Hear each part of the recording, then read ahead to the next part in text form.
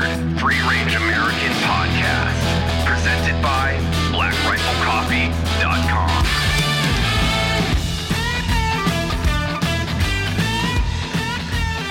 Oh my God, we're recording. We're live. We're live on Free Range American. And Patrick is just slamming everything in the other room, but we don't care, right? Indeed. Fuck it. Keep going, Patrick. You get things done. He's working. He's jobbing. Welcome back to the show. If you watched like one after the other, I guess. I don't know. Is it really welcome back? It seems like it's yesterday. That's a 90s television host thing. Yeah, right. Welcome back, ladies and gentlemen. My name's Mike O'Malley, and today these guys are running the aggro crag. Yeah, right. Yeah. Oh God, being a 90s television host would have been interesting. That really, well, it had to be very simple. You had it's like being a 50s newsman. You had the same tenor, you had the same tone, the same pacing. Everything. You're like the 90s, character. 90s, like you had the same shtick again and again and again. Well, if you haven't noticed yet, this is Mr. Tim Pacheco with us today, back after a couple weeks ago you were on. You bet. Glad to be back. Thank you for having me back. That was a really amazing time. Leadership. We'll get to that a little bit because I actually think it'll be fun. I'm going to dive into some things that pissed me off in the military, and then we'll go, why do you think they made those decisions? Why did they? Fair. But back to 90s television show host. I hung out with Vanilla Ice last week. What? Yeah. Good old Rob? Yeah. That was interesting. He seems like a straight shooter. I got to be honest. Like, he seems like a good dude, right? Who's just, he likes building houses and doing construction stuff. I didn't know that. I'd have to do, I haven't looked him up or anything. I mean, all I know is that he put out a country song last year, I believe. But other than that, yeah. So he does construction. So like he had a show. Oh, wow. Like he had a show for, like Vanilla Ice Rehab. Something. I mean, he looks the same. You bet. He hasn't aged. He's been drinking baby blood, probably, or whatever that is. Whatever the serum is that they're able to do that. He looks young. He's fit. Hasn't aged. Yeah, and he was fun. He was hanging out, and I got to chat with him on camera for Caffeinated Life quite a bit, and we were kind of going back and forth, and it was pretty funny, and it was creative too. That was surprising. I don't know why it's surprising. I mean, the guy He's an artist, wrote a bunch of music, you bet. But it was surprising to me when we were on camera and he was coming up with like funny bits and stuff like that. I'm like, oh, okay, this guy can hang. Just kind of riff off that. Yeah, it's fun. So yeah, he was enjoyable. Nice. And we can't talk too much about what we were doing, but it will be on TV in a couple months. That's awesome. It will be great. Very nice. Really fun. So, what have you been doing? Did a lot of stay-at-home dad. I left here, and then this is probably a horrible story to tell. My wife went away for a girls' weekend with her mom and sister. The old girls, right? Weekend. So it's weird that those are always at Thunder at Down Under. Yeah, Vegas, man. What are you going to do? Said, hey, no questions, just come home, right? Yeah. And that's it. And I think that's how you have to treat Vegas trips. But no, she went. So I've been like staying home. She went away for the weekend. I had all three boys, which isn't bad. The 15-year-old Noah, he's amazing. Obviously, he's self-sustaining, right? That's fine. The 6-year-old, he just wants to play and eat. So happy to do that. Watching the 5-month-old for three straight days. Oof. It is, Lord knows I love him, but it was a painful 3 days. Yeah. And for all the dads out there. It's not something anybody should be doing your age. No, at 45, absolutely not. No. I mean, this kind of beard, like it's Santa. You can sit on my lap for about 2 minutes, and then I got to push you off to somebody else. Yeah. And normally that's my wife. So it's it was crying a trying again. weekend. It's crying again. Take it. Don't wet my knee. We can pass you off to her. So much work. But glad I had that. That gave me so much perspective. I have a much greater appreciation for how much my wife has to take it on the chin, so to speak, to keep our family together. So, Allie, if you're watching or listening to this, I thank you for doing what you do. Women enjoy it though; they love it. And she's it's like a new baby. Give it. And I'm not. Do I have to give this back? And that's fair, but and not like gender stereotyping or going back to traditional roles. But she admits she's probably had more training in this, right? And so, but like women, like. We were in Nashville with a bunch of my high school friends, and all their teenage daughters wanted to babysit the baby. Yeah. The boys, not so much. No. Right? But no. So they would fake it to hang out with the girls. With the girls. But deep down, no, they didn't. Yeah, and that's it. So I've just been doing some Cape stuff and being stay-at-home dad and enjoying retired life. Oh, well, that sounds fun. Okay, so yeah, last time we were really diving into the leadership thing. And I did want to talk about how funny it is that I can still remember some of the things that I was incredibly angry at young in the military. Like, oh my God, these people are idiots. Oh my God, why would they put something like this out? But then I also, as I got older, as I went up the ranks, I started realizing, okay, this makes sense now. Yep. Okay, I know why. And it's comes perspective. It's that perspective conversation. Yes, it is perspective. Yeah, it's like, and I remember, like, you know, we would do something really stupid, and our supervisors would punish us horribly or hang us out to dry. It was like, that dude doesn't care about his guys and stuff like that. And then I remember the day that came and hit me in the face was when I was at the Seventh Day Sauce in El Paso. And a little bit of hustler love. Yeah, there it is right there. Look at that. Hustlers. There's logo right there. There's the hustlers. The kids is what I called them. They got in a fight in the barracks with a laser ink printer cartridge. And the first sergeant comes back after inspecting the dorms, and there is printer ink all down the hall, in the carpet, on the walls, and what the hell happened here? They're like, oh, we were wrestling around and got in a fight, and someone grabbed the printer cartridge and started beating people with it. Okay. When did that happen? A week ago. Okay, so it's been a week. And I have them all in the big room, and I'm just looking at them like, it's been a week. Yeah. This was a scheduled dorm inspection.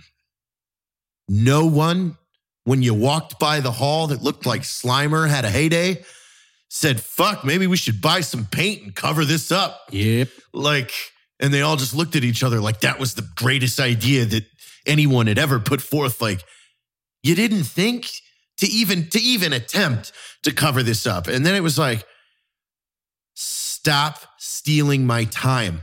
I hate all of you. I don't want to hear this shit. We have a bunch of stuff that we have to do that involves deployments and mission and greening JTACs and CMRing people. And I'm in a fucking room right now for an hour talking to you about cleaning up fucking printer ink in a dorm. And then I went back and sat down at my desk. I'm like, oh yeah, now I get why no one wants to cover for you. Fuck you guys. You're taking up time. Like, because I'm in here for an hour. I still have 2 EPRs I got to finish when I get back to my desk. I've got a finite amount of time, no matter how you slice it. If you want me to spend my time fixing your jackassery, fine. But this limits my ability to bring awesomeness to you. Yeah. Let's stop doing that. I don't care. Stop it. Leave me alone. And if you're going to do shit off duty or on duty that causes me to have to get out of my seat and go talk to somebody I don't want to talk to, like the first sergeant, then you're pissing me off. I'm not like, oh man, I'm going to protect my guys. Like, no, there's a time and a place for it. If you were doing the right thing and the Army wants to fuck with Cover you, your tracks. Someone else wants to fuck with you, but you had a week to fix this problem. You bet. And make it disappear. And not one of you walked by the fucking walls covered in printer ink to go, yeah, maybe we should try and clean up. They really like the new tie-dye wall type of motif they were going for with paint splatter. And because it's like painting that weird printer dust that gets everywhere. It's just, and again, it goes back to, are you obedient or are you disciplined? Because they were never trained to clean up printer ink. They're like, oh, well, it's just there now. I mean, you would just self-preservation. Hey, 100%. Someone might be mad about this. I felt I hid my tracks really good as a young airman. Like, we'd break a Humvee and by doing something stupid, and we would roll it over to another thing and run it into something and be like, oh no, we broke it doing what we were supposed to. Hey, we got to get this Humvee away from these jumps we built. I threw a party when my parents were gone when I was 18, right before I joined the military. And we broke a bunch of shit in the pool, different things. It cost me like $300 or $500. But by the time my parents got back, I'd fixed everything. They found out I had a party, but they were mad because I cleaned up after it. And it was, my penance enough. I don't notice anything. Yeah, like my parents, they're like, well, you paid what you broke, so it's, it's fine. They didn't throw me a graduation party because I did that, but I had my graduation party. It was fine. Let's talk about weak leadership. Here's weak leader. Here's a prime example of weak leadership when I was at the 14th ASOS. You know, at some point it was like, oh, when you jump, you don't have to blouse your boots. Okay, cool. So we were all chilling, few jumps, and then one of the chiefs at the 18th ASOG shows up to one of our jumps and sees everybody unplows boots, and you know that flies him off the handle. Not the fact that our JTAC program wasn't being managed correctly or filed, or training wasn't really up to par, or gear or equipment wasn't good, but the unplows boots was an easy one for him. And rather than just going, hey, fuck you guys, this is how we wear the uniform. If you don't like it, get out. It's, you blouse your boots due to chem warfare. Like, shut the fuck up with that stupid bullshit. Like, that is the dumbest thing I've ever, just say it. Just say, you're going to do this because I said so. I'll accept that, right, rather than some bullshit ass lie of, we blouse our boots because it protects us from nuclear biological. Yeah, you're not. Get the fuck out of here! You're not wearing mop pants. No, you're fine. We're in Woodland BDUs on Green Ramp on a Tuesday. Like, we're jumping into Sicily and easy. Just stop. Like, that is just cowardism. Right. Why? I think there needs to be a filter in place for leaders that don't have a fucking spine, because I think that's a huge problem. So there's a couple different concepts there. Number one, the military is about standards, right? If the standard is a standard, meet the standard. If it calls for you to blouse your boots, blouse your damn boots, right? So that's that at face value is, if you're not going to be good at the little stuff, how can we trust you to be good at the big stuff? So I understand that. There's a follow-on argument. That is a very gray, right. Because you have to ask why. Right? Yeah. Why? Because then they're like, well, you need a professional image, which I think is bullshit. When the civilians look at the military, all they see is the movies and TV shows, and it's beards and ball caps. Like cuff sleeves and patterns that don't exist. And patterns that don't exist. It just doesn't. Right, and absolutely. And there's not one civilian. They're like, wow, that guy's a really undisciplined Navy SEAL because he's got a beard. No. It doesn't matter. And beards are a hot topic right now. The thing is, though, civilians will look at what we tell them to look at. Right. They're not going to go, oh my God, that person is undisciplined. Look at his uniform. No, motherfucker, this is it. This is what you get. Right. And that's it. Like, adhere to standards, absolutely on board. The standards have to make sense. Like, they have to, and there has to be a conversation. I'm dragging it back, though, to an E9 that just doesn't have the balls to just say it. Just he has say to why. Make an excuse. Because I said so. Right. Yeah, he has to make up and then he's reaching for that reason. It's not even a good one. I mean, he could have been like, look, Division Sergeant Major does spot checks on fucking Sicily, and honestly, I don't want him in my office. Guess all of us go, yeah, that makes sense. Fuck it, let's buzz. Well, it's like one of those. Well, it's like cheers. Hey, it's a little known fact there, Normie. Jared, I saw you eating a hot dog on today's actually going to be a full moon, right? So you're going to turn into a werewolf if you don't blouse your pants. Blousing your pants counteracts that, so it's absolutely fine. That's what people hear when you're forced to adhere with some of this legacy bullshit that I think sadly still permeates a lot of these decisions. That I get, like, where they're trying to find a mission-related reason to give that, but again, they lose credibility in the process. We all know you're lying. You bet. And I mean, I have towards the end of my career when I was an E6, I would tell the kids when they were doing fucking stupid shit or something like that, or they did something, I would just say, hey, I don't give a shit that you're doing that, but it's going to cause somebody to come fuck with me that I don't want to talk to. Yep. So let's just can whatever this is right now. And if you're alone in the fucking woods, go ahead. I don't care. But if you're around the base, or if you're around anybody that is going to come find me to bitch about you, don't do it. Yeah, and I would say, like, one of the coolest moments, I was in Joe Montgomery. He was the Assistant Command Chief. Like, all the AOR command chiefs were at his house. And I was like, hey guys, it's hot. It is wartime. And again, please don't misconstrue this, people, right? Because standards are standards. But I said, I don't care, right? Standards are subjective. Standards to situations. You bet. Yeah, it's like, because it's like every regulation is written in a vacuum as if there's no humanity at play. Or no situation at play. You bet. And that's why my entire military career, I would say, yeah, but who wrote it and when? Right. And that's absolutely valid. And then Joe, hosts all the command chiefs, and we're like, hey, like, guys, please don't hem up my guys. I'm not going to hem up yours. right? And that's fine. Then I told the entire wing, I said, hey, I totally get this. I have more important shit to do than go around critiquing everybody on their uniforms, right? I just have better stuff to do. I was like, that being said, I was like, you have better things to do than to poke me in the eye for wearing a jacked up uniform. And again, me personally, I didn't care about the little stuff. Like if you're deployed, you're training for war, like war is the important thing. Yeah. If you can focus on that and you're doing your job, I have opportunity for grace. I can give grace. Look at any Vietnam fire base. It's like, and it just didn't matter. We're all here. And it's like, if you're coming down here to bitch at us for this, you're bored. You're bored. Go find something to do. Right. If you're not mission oriented and you're not here to do a mission, then just get out of our hair.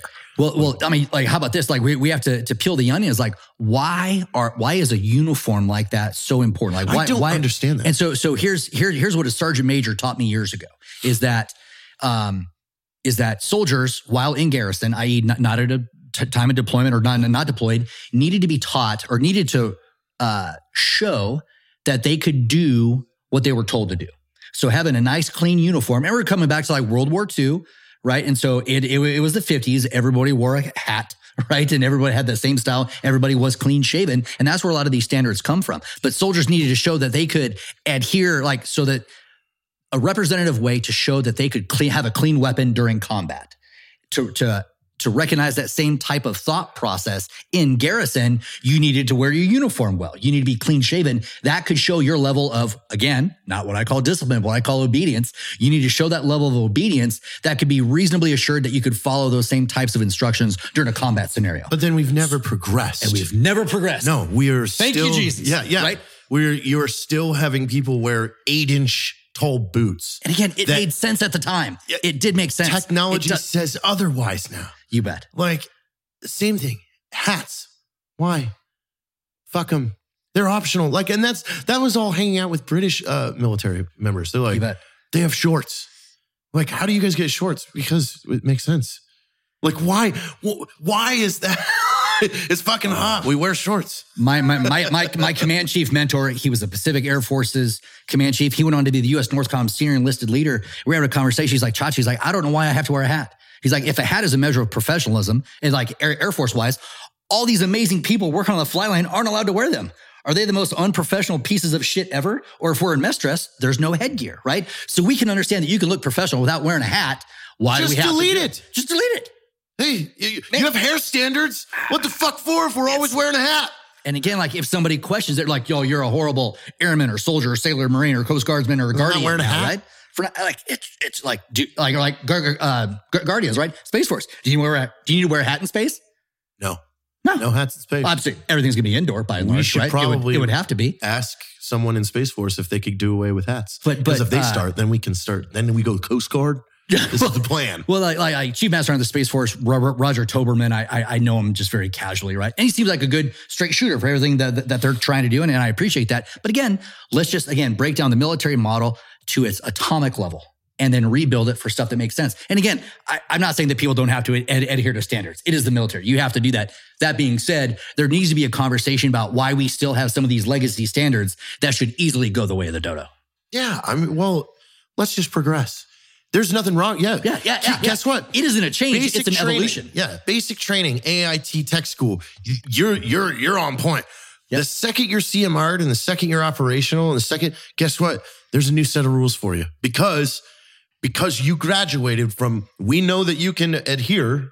Now it's up to your discretion. Like give the adults the adult time. You bet. and just focus in on what matters. And again, I'm afraid people are going to take this conversation the entire wrong way, right? But again, who cares? But fuck hats. And like hats, like beards. Like when I was talk about the beards thing because I'm not read into it as much. So I see a lot of chatter, but I just So like I watching on Facebook recently, and Chief Bass is getting blown up. But one of the questions she keeps getting is, can men have beards?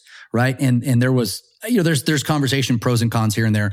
My whole stance is this, right? There are certain jobs where you have to wear an oxygen mask. If you're air crew, you probably can't get away with a beard, right? But for me, even as the command chief at the 305th Air Mobility Wing, Joy Mason, McGuire, Dix, Lakehurst, I had to shave. I was not issued a chem mask. If we got chemmed there, the only thing that would happen is I would die a horribly grotesque death with a cleanly shaven face.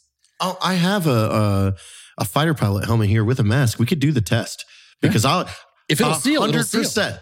You cannot breathe, and I've had a long beard in that thing. You cannot breathe through it. So I think that's another myth. Yeah. Oh, it won't seal with that. Really?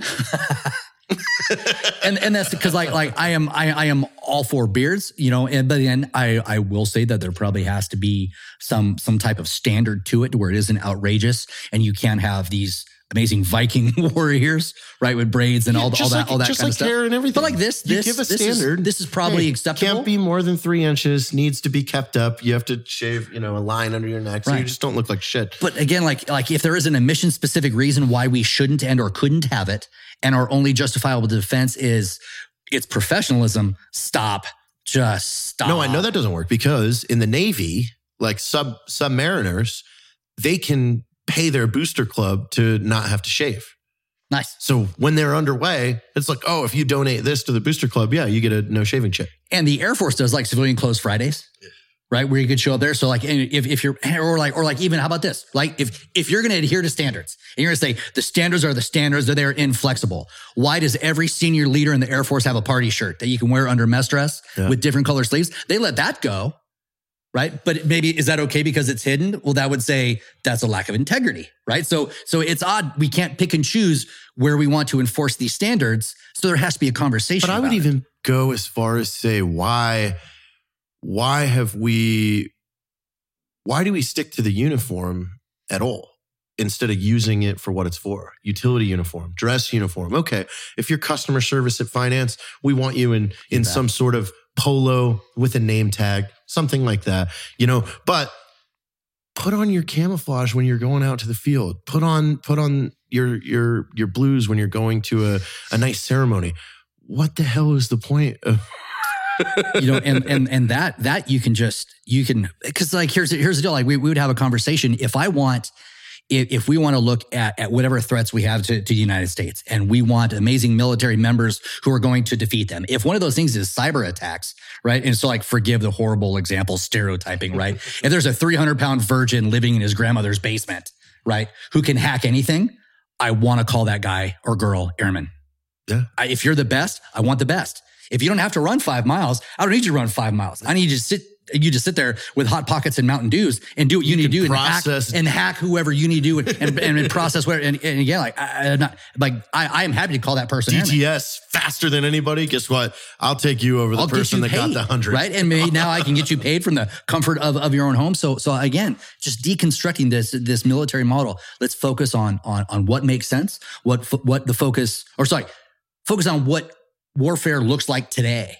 Not 20 years ago, not 40 years ago. And what are the kind of warriors that we need today in all shapes and sizes to get the mission done? Now, we have an amazing civilian force in all branches of the military. And thank you for doing what you do because you're very unsung heroes. But again, I think that's a step in the right direction. If you want to serve and contribute to the mission, maybe you could do it as a civilian and maybe not join, but you're not going to get some of the same benefits and things of that nature. And I just think a few years ago when they lightened the reins on tattoos, I thought that was such a clutch move. And it was such an amazing growth. It had to. Because you're missing out on like, because I have tattoos. Imagine me not getting in the Air Force. I could have, risen to the rank of command chief and somebody said no because I had a sleeve on my arm. Yeah, that somehow affects your performance ability. Right. and again, like, it's just stupid fucking logic. And again, the justification was professionalism, but that was professionalism predicated largely on a 1950s model of what a professional soldier You're saying or visually, military I have member to would look. Yeah, it's right. so no, and that's it, right? Outdated. If you look up professionalism in the dictionary, it effectively says two things. It says one, being good at your job, and then two is like having a kind, polite, presentable demeanor in the workplace. And people have exalted that second definition over the first one, where we should figure out, are you a SME in your MOS, your AFSC? Are you the go-to individual? That should be the large measure of who you are, not what you look like or how many times you drop an F-bomb. I think the most damaging thing to the entire DoD force is mid-grade leaders, senior leaders, and it's just everybody in general with this fake identity crisis as if they pretend this isn't what we do. We are going to kill people. That is what we do. We are here to fucking annihilate humans. And they do this. They go, oh no, that's for something else. That isn't us. And it's like, get over your bullshit. I will honestly tell you, serving under General and then Secretary Mattis was amazing. I mean, like I got to serve under the God of War, right? I mean, no matter how you slice that. And then one day, Matt Nugent and I were at Arlington on Veterans Day, November of 2017. And we were there for the thing that they do for laying of the wreaths and doing all that stuff. And then we went down to see our buddies. We're going to do push-ups by each of our friends and all the headstones there.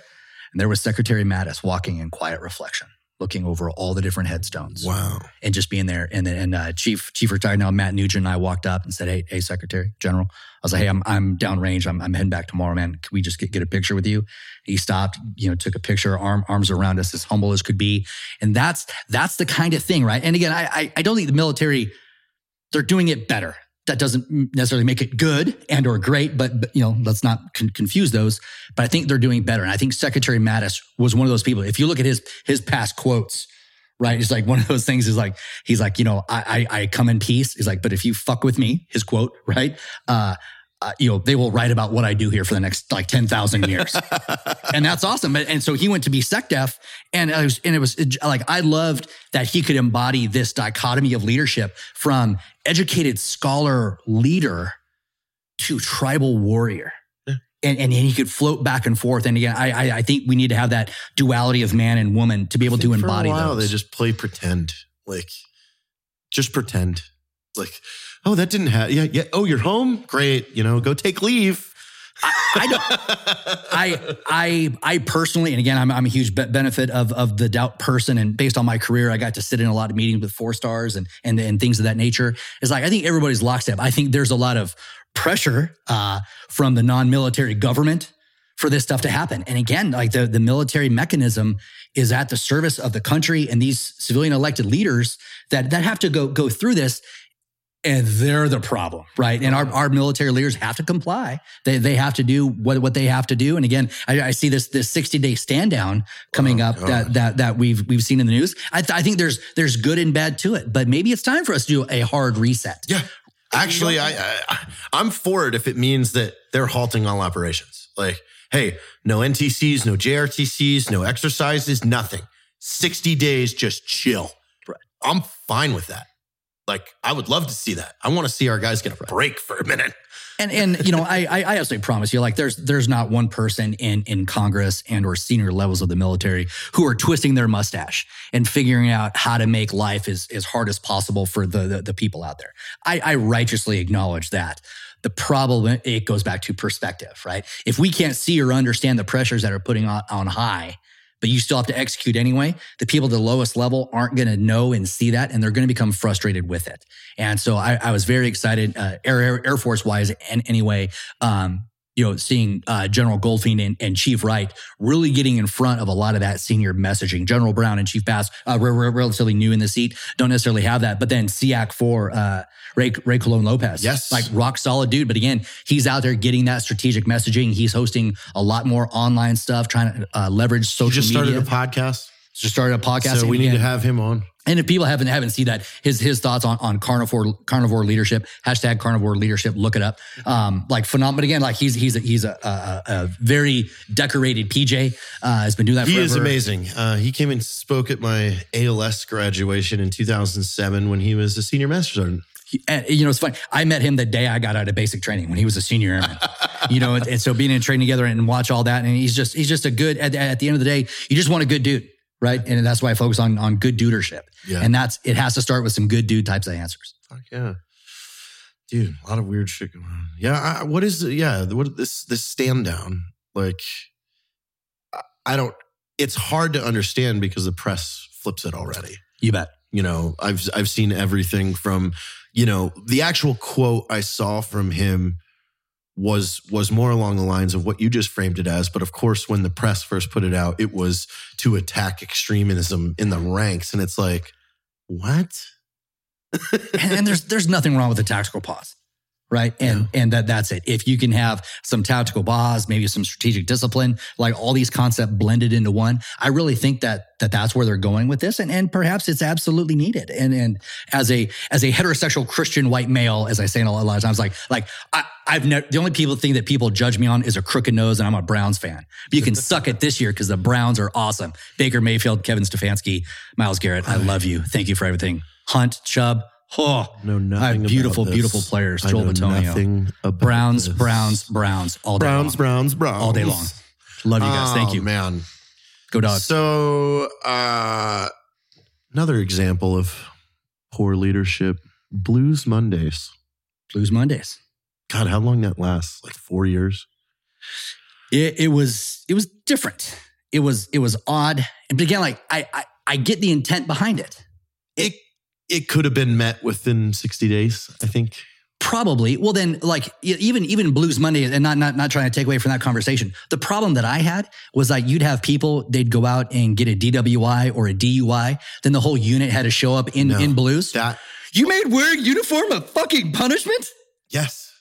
So we need to talk about that. Let's just why skip is that Blues good, Mondays. right? And go to like why did you make wearing the uniform a punishment? That baffled me. I mean, and baffled me. I didn't fucking do anything. Right. Why the hell am I here? And that's an adult. Like, get away from me with this. I hate, that was my biggest complaint in the military is the one person shit their pants, everybody wears diapers. Like, that is a failure on leadership. Like, because you're just pissing everyone off. That if you want to go through that person's chain and punish them because communication was broken, great. But an entire squadron where I have nothing to do with the radio maintenance shop or what that fucking asshole did on his Saturday, and now I'm here, like, in Blues. Yeah, fuck off. And again, this goes back to, you don't have to do that with a disciplined force. You will do that if you want to force obedience. But I don't even think you achieve obedience. Agreed. I mean, you force obedience. But it's definitely not leadership. You're breaking down. I mean, you know how many people, just at the Hustlers alone, with the decisions that the commander made when I was there, like from the time I showed up to the time he was leaving, they hated him. They had no respect for him anymore. They had nothing left in them from all the decisions that I saw him make. And it was like, that's what you achieve. You achieved breaking down the force, breaking down unit cohesion, breaking down teamwork, but yet no one comes in and salves that. I mean, they claim a unit climate survey. Come on. So those climate surveys, I've seen them go generally ignored. I've seen like people get fired because of them, right? So I have seen some good tangible results coming for them. But again, like if we can't see the beauty of the human weapon system of the individual contributor, right? Like you may be a rock star airman. You go out, you make a dumb move.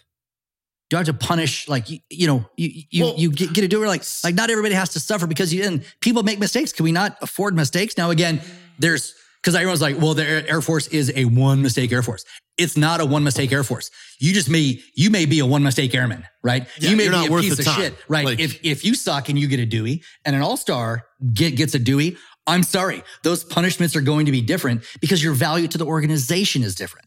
But again, a lot of people don't have the perspective to understand this. So as we start unpacking this and figure out what all is at play, I just at face value, I just hated wearing the uniform as a punishment. I love the uniform. It was an honor to wear it, and you made it a punishment. Yeah, shame on you. Sour. I didn't agree seeing commanders get fired over things that they didn't have control over. Like, this blew my mind is over my career, a unit would have 2 or 3 DUIs and a commander would get fired.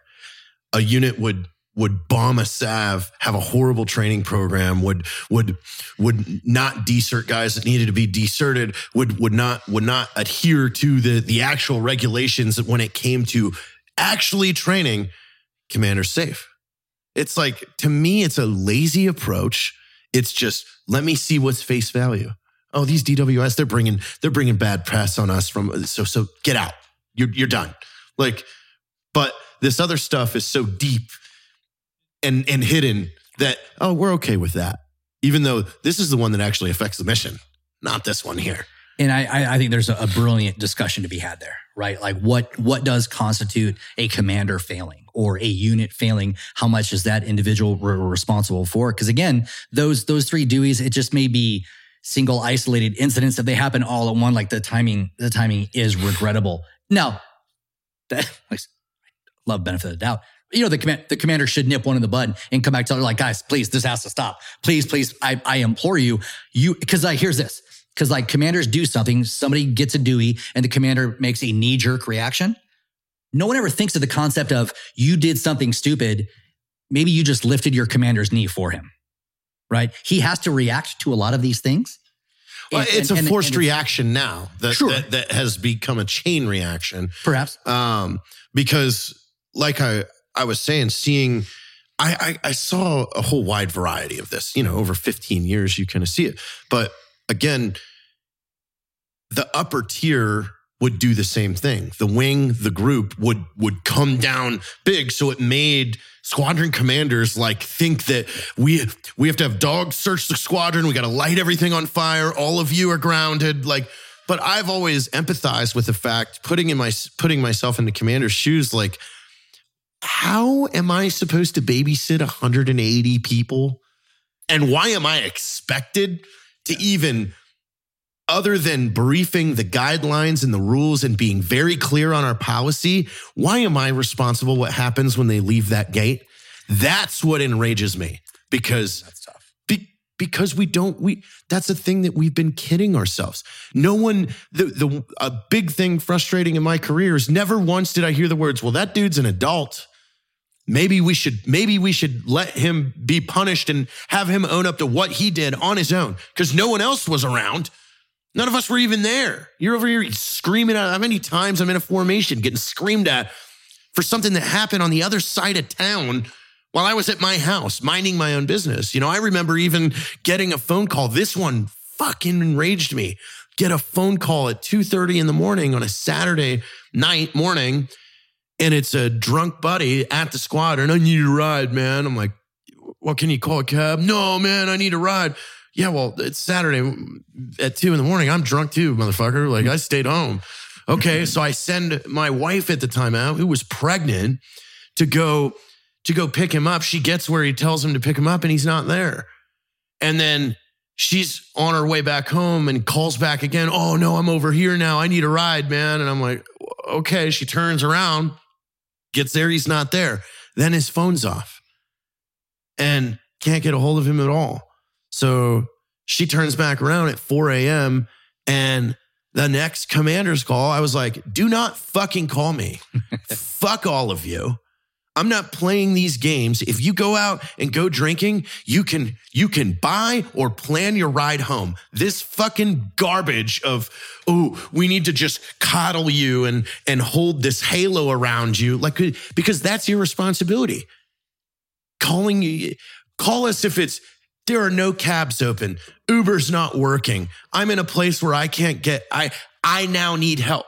But instead, we instill this AAD. It's just it's a fucking Band-Aid on a bullet wound. And that, it proves your point. Discipline versus obedience. The AADD, the commander's briefings every Friday, call someone if you need it. No. Call someone when you need it, not when you're being lazy, cheap, and a piece of shit. And that ends up being fair. And I remember Chris Gendron on Christmas Eve, he was out partying and he called our squadron superintendent, Mark Villela, to come pick him up. Mark went and got him. And there was no, and he was in E8 at the time, went on to be a command chief, and like phenomenal guy. We talked about him last time. He keeps coming up, right? But again, like one of these amazing people, these guys called his bluff, but he wasn't bluffing. Jumped into Panama. Like he's like, hey, if you need a ride, call me. They called him. He picked him up. He talked with him, had a good time, dropped him off. Everyone got home safe. No one was in trouble. He didn't jump the chain of command. He didn't do any of that stuff. I mean, so it's really odd. The thing that scares me is like what does true mission impact look like? Is it a DUI, right? So I'm not necessarily sure. What would happen if there were 3 suicides inside a unit? Would you fire a commander there? Or some of these things are like heaven forbid. Well, I mean, there's a whole lot of different stuff. That all comes, but we can't just look at it like, oh, there was 3 of these. It has Fair. to be after the first one. What was the commander's response? What changed in the unit? What policies were implemented? Like, and that's where I saw the great lack is it was never judged on their response. It was only judged on the actions. And at the end of the day, how the fuck do you expect a 40-year-old man to babysit 180 grown adults? Yeah. So thankfully, 40-year-old man or woman. that hasn't been what I've experienced inside the Air Force. The commanders that I've seen who've been fired were given opportunities to change, and were given multiple warnings and said, "Hey, this really has to stop," or "This kind of thing that you're doing, please don't do that." And so I haven't had that experience. I'm very thankful for that. Really, not at all. Because I mean, a lot of this was early on. This is like 2003 to 2014, where there wasn't it was a lot of just quick. Like it wasn't, because deployments were so fast that there wasn't a lot of, I think towards the tail end of your career, you saw a whole different Air Force when people actually had resiliency programs. And that's it, right? And actual leadership checks and balances. Like, if you want to be harsh on people from 01 to 10, that's a little bit tough. We hadn't been in warfare so long. So people were trying to figure out what's right, and everyone constantly deployed. So now we're nearly 2 decades of war. We have all that experience. So but we had a lot of those legacy leaders who had joined in the 80s, right, going through there, who were still really hanging on to a lot of that legacy stuff, who were strict on the obedience. I told you to fix it. You didn't. All right, I'm sorry. I didn't tell you to fix it. I told you to stop it. They didn't stop. You're gone, right? Rather than do what you can to fix the problem. And if the problem can't be fixed in 3 weeks, the problem can't be fixed in 3 weeks. I think we have a much greater capacity now versus where we had then, but just based on a lot of the underlying understanding of the military model and how that practically applies in these discipline scenarios. Yeah, but it's so subjective and it's so incident based. Like you can't write a book to this. Right. You can't hold somebody to a flat 2D standard. And I'm glad to hear that it's changing though, because I mean, man, I've been out for a while now and I don't know how an ASAS operates anymore. You bet. Like I don't even know what they do anymore, especially with all the new simulators and things like that, like what the day-to-days look like, how their integration is with the Army, because that was way different for me. Well, I think a lot of this is attributed to, number one, social media. And then at least on the Air Force side of things, the Air Force Airman NCO Senior NCO page. People write in there and put everybody on blast, and it gets immediate recognition. And so our senior leaders see the stuff that's happening. Like Air Force Airman NCO Senior NCO changed the barracks situation at Joint Base San Antonio because of the pictures and stuff. I mean, they kind of did a full stop, and I believe it was General Laura Linderman at the time. Like she got hit with that on her command, and then she immediately went into action to fixing a lot of that stuff. And I think that was huge. If you want to look at Tony Stark, who wrote General Goldfein time and time again under that pseudonym, and then he was able to make effective change. And General Goldfein reached out and they had conversations, and now Ned Stark has like Stark Consulting. He's out doing all that. So social media has been such a great help in bringing a lot of these issues to the forefront. And even in the past few weeks where I've watched it happen, where the senior Air Force leaders have action and engaged based off of stuff that's popped up on social media. And so whether it's on that page or again, in this case, Chief Bass, like being able to action that stuff because people can go right there and it gets immediate, huge exposure on that page. Now they're able to it's that pressure. You bet. Somebody's taking it seriously. Before it was kind of like, well, then like a lot of it comes down to shitty leadership and or mental health, like suicides or sexual assault. People go in there and they just vent about how they were treated and how this played out for them. And there's always 3 sides to a story, right? Their side, the other side, and then the truth, right? So at a bare minimum, it just helps shape a conversation. So I think leaders are much more responsive because of social media. They're able to tackle problems that they wouldn't have otherwise known about because people feel empowered to tell these things now. They can go to that site and post anonymously and get a lot of this stuff working, and senior leaders can contact Airman NCO, Senior NCO, and reach out. So if the moderators on that page are watching, thank you for doing what you do. Yeah, you made I remember a positive change in the Air Force. Stumbling on it a long time ago. It's a Facebook group, by the way, everybody. Yeah. It's the Airman NCO, Senior NCO. It's like Air Force Airman. Yeah. Airman /NCO /Senior NCO page. Yeah, I've seen some doozies in there too. Doozies. Wow. Doozies. And whether it's like black mold in Al Dhafra, different things all around the world. It's just, but I think it goes both ways because I think this last week, everybody saw someone at the top do something completely off the rails and then no punitive action against them. I think that is damaging to the force. Yeah, the last week has been different, as far as that goes, and trying to, as I was following that, watching how that played out, it's very easy to Monday morning you can quarterback this and woulda, shoulda, coulda, woulda, right? Type stuff. So that, but again, one time does not a trend make. But then there's so much good that has come up on social media. I'm a huge fan. Oh, yeah. And again, but I hope if but leaders have to have this in their. You have to be open to the conversation. You have to be ready for this. Like you are. This is a different. Yeah, right now in 2021, a commander, a senior NCO, a mid-tier NCO, like everybody up the chain has to have in the back of their mind, when I do this, when I make this decision, when I say this, that might not be the right thing, this could get a lot of attention. Yep. And this could get a lot of bad attention. So, I mean, this needs to be a whole new chapter in PME alone. Social media. There ends up being a weird, and I totally hate to kind of bring this as a corollary, but like Will Smith, when we're talking about racism, Will Smith said something, I believe it was Will Smith, so forgive me if I'm wrong, said something effective, racism isn't getting worse, it's just getting recorded. Yeah. And I think that's a phenomenal point. But I think that kind of permeates everything too. I'm not sure if the way we treat people is getting worse. We're just better able to articulate this. We're and now able to share it. Yeah. And we're able to share everybody. It better. And it's been an eye opener. I mean, you bet. Yeah. You bet. And I cringe when I see the stuff on sexual assault, on how that plays out, whether you were the victim or alleged offender. And it's such a tough case, but I like that people in a lot of these cases feel free anonymously to tell their story so they can get either some help, maybe some measure of closure, or maybe, just an acknowledgement of what they went through. Yeah. It's drastically changing.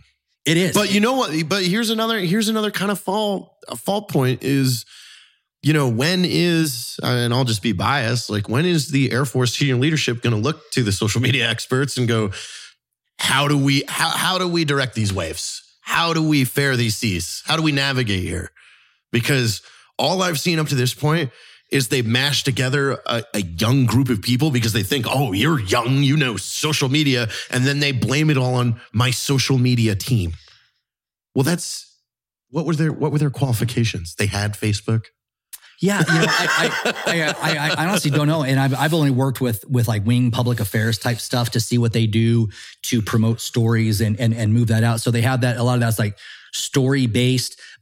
I didn't deal with a whole lot of Air Force strategic messaging for it wasn't like I had a real big command chief account where I was putting out all of that stuff. But I see a lot of leaders out there who are doing that, whether it's in the inspirational quotes, trips out here, or helping different people, places, things, events, problems. I think it's getting better. But again, going back to an earlier comment, just because it's better doesn't mean we've risen to the level of good or even great yet. Mm-hmm. So I would love to see if you're a senior leader in the Air Force and call JT like a social media master. I am volunteering. He can I will head to the Pentagon. I'll put together a course and I'll do it all. Like here's how to navigate this stuff that you guys don't know. Well, because, and again, like a lot of it just leadership based. If you're not trying to get better, you may be inadvertently doing it wrong without knowing it. And it's not malicious. You're not trying to make people's lives worse.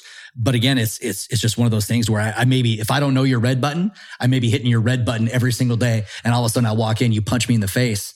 You're like, I just can't stand you anymore. Well, shit, you should have said something. I would have changed weeks ago before you popped me. Now I gotta go see a dentist. Yeah. Well, changing gears there, you're also the vice president of the TACP Association? President. Okay, you were the vice president. I was. I got it right now. I was. President of the TACP Association. You bet. And we had a phone call today. We can't say with who, but we will be hosting a benefit concert in Nashville in July. Yes. So if you're around Nashville, the last weekend in July. July 30th. Yes. It looks like it's going to be the Opryland Gaylord. So we would love to see that, support a good cause for all the TACPs out there. And then a couple weeks ago, we met with the different Air Force Special Warfare associations. You guys and are all coming together foundations, now. What's it all called? coming together. The Air Force Special Warfare Coalition. Ooh, and so AFSWC. it's just like AFSWC. we are our own special. I mean, we're still our own entities, but we're trying to leverage between the meeting there, the people who showed up with like the Association Foundation for TACP, Association Foundation CCT, Association Foundation for PJ. So out of these 6 organizations comprising 3 different AFSCs, what can we do to kind of synergize and leverage everything that we've individually made successful, and what can we do to help out and kind of point out some of our blind spots and weak spots to cut those out. Make sure, like even for us, for like generalized fundraising, making sure the 6 of us aren't nickel and diming the same industry people, partners, yeah. same partners, around. same days, all right, and just making sure that collectively we can promote Air Force Special Warfare causes across the spectrum for all the beret wearers. Yeah, that's awesome. Are you on the schedule to speak at the schoolhouse at all?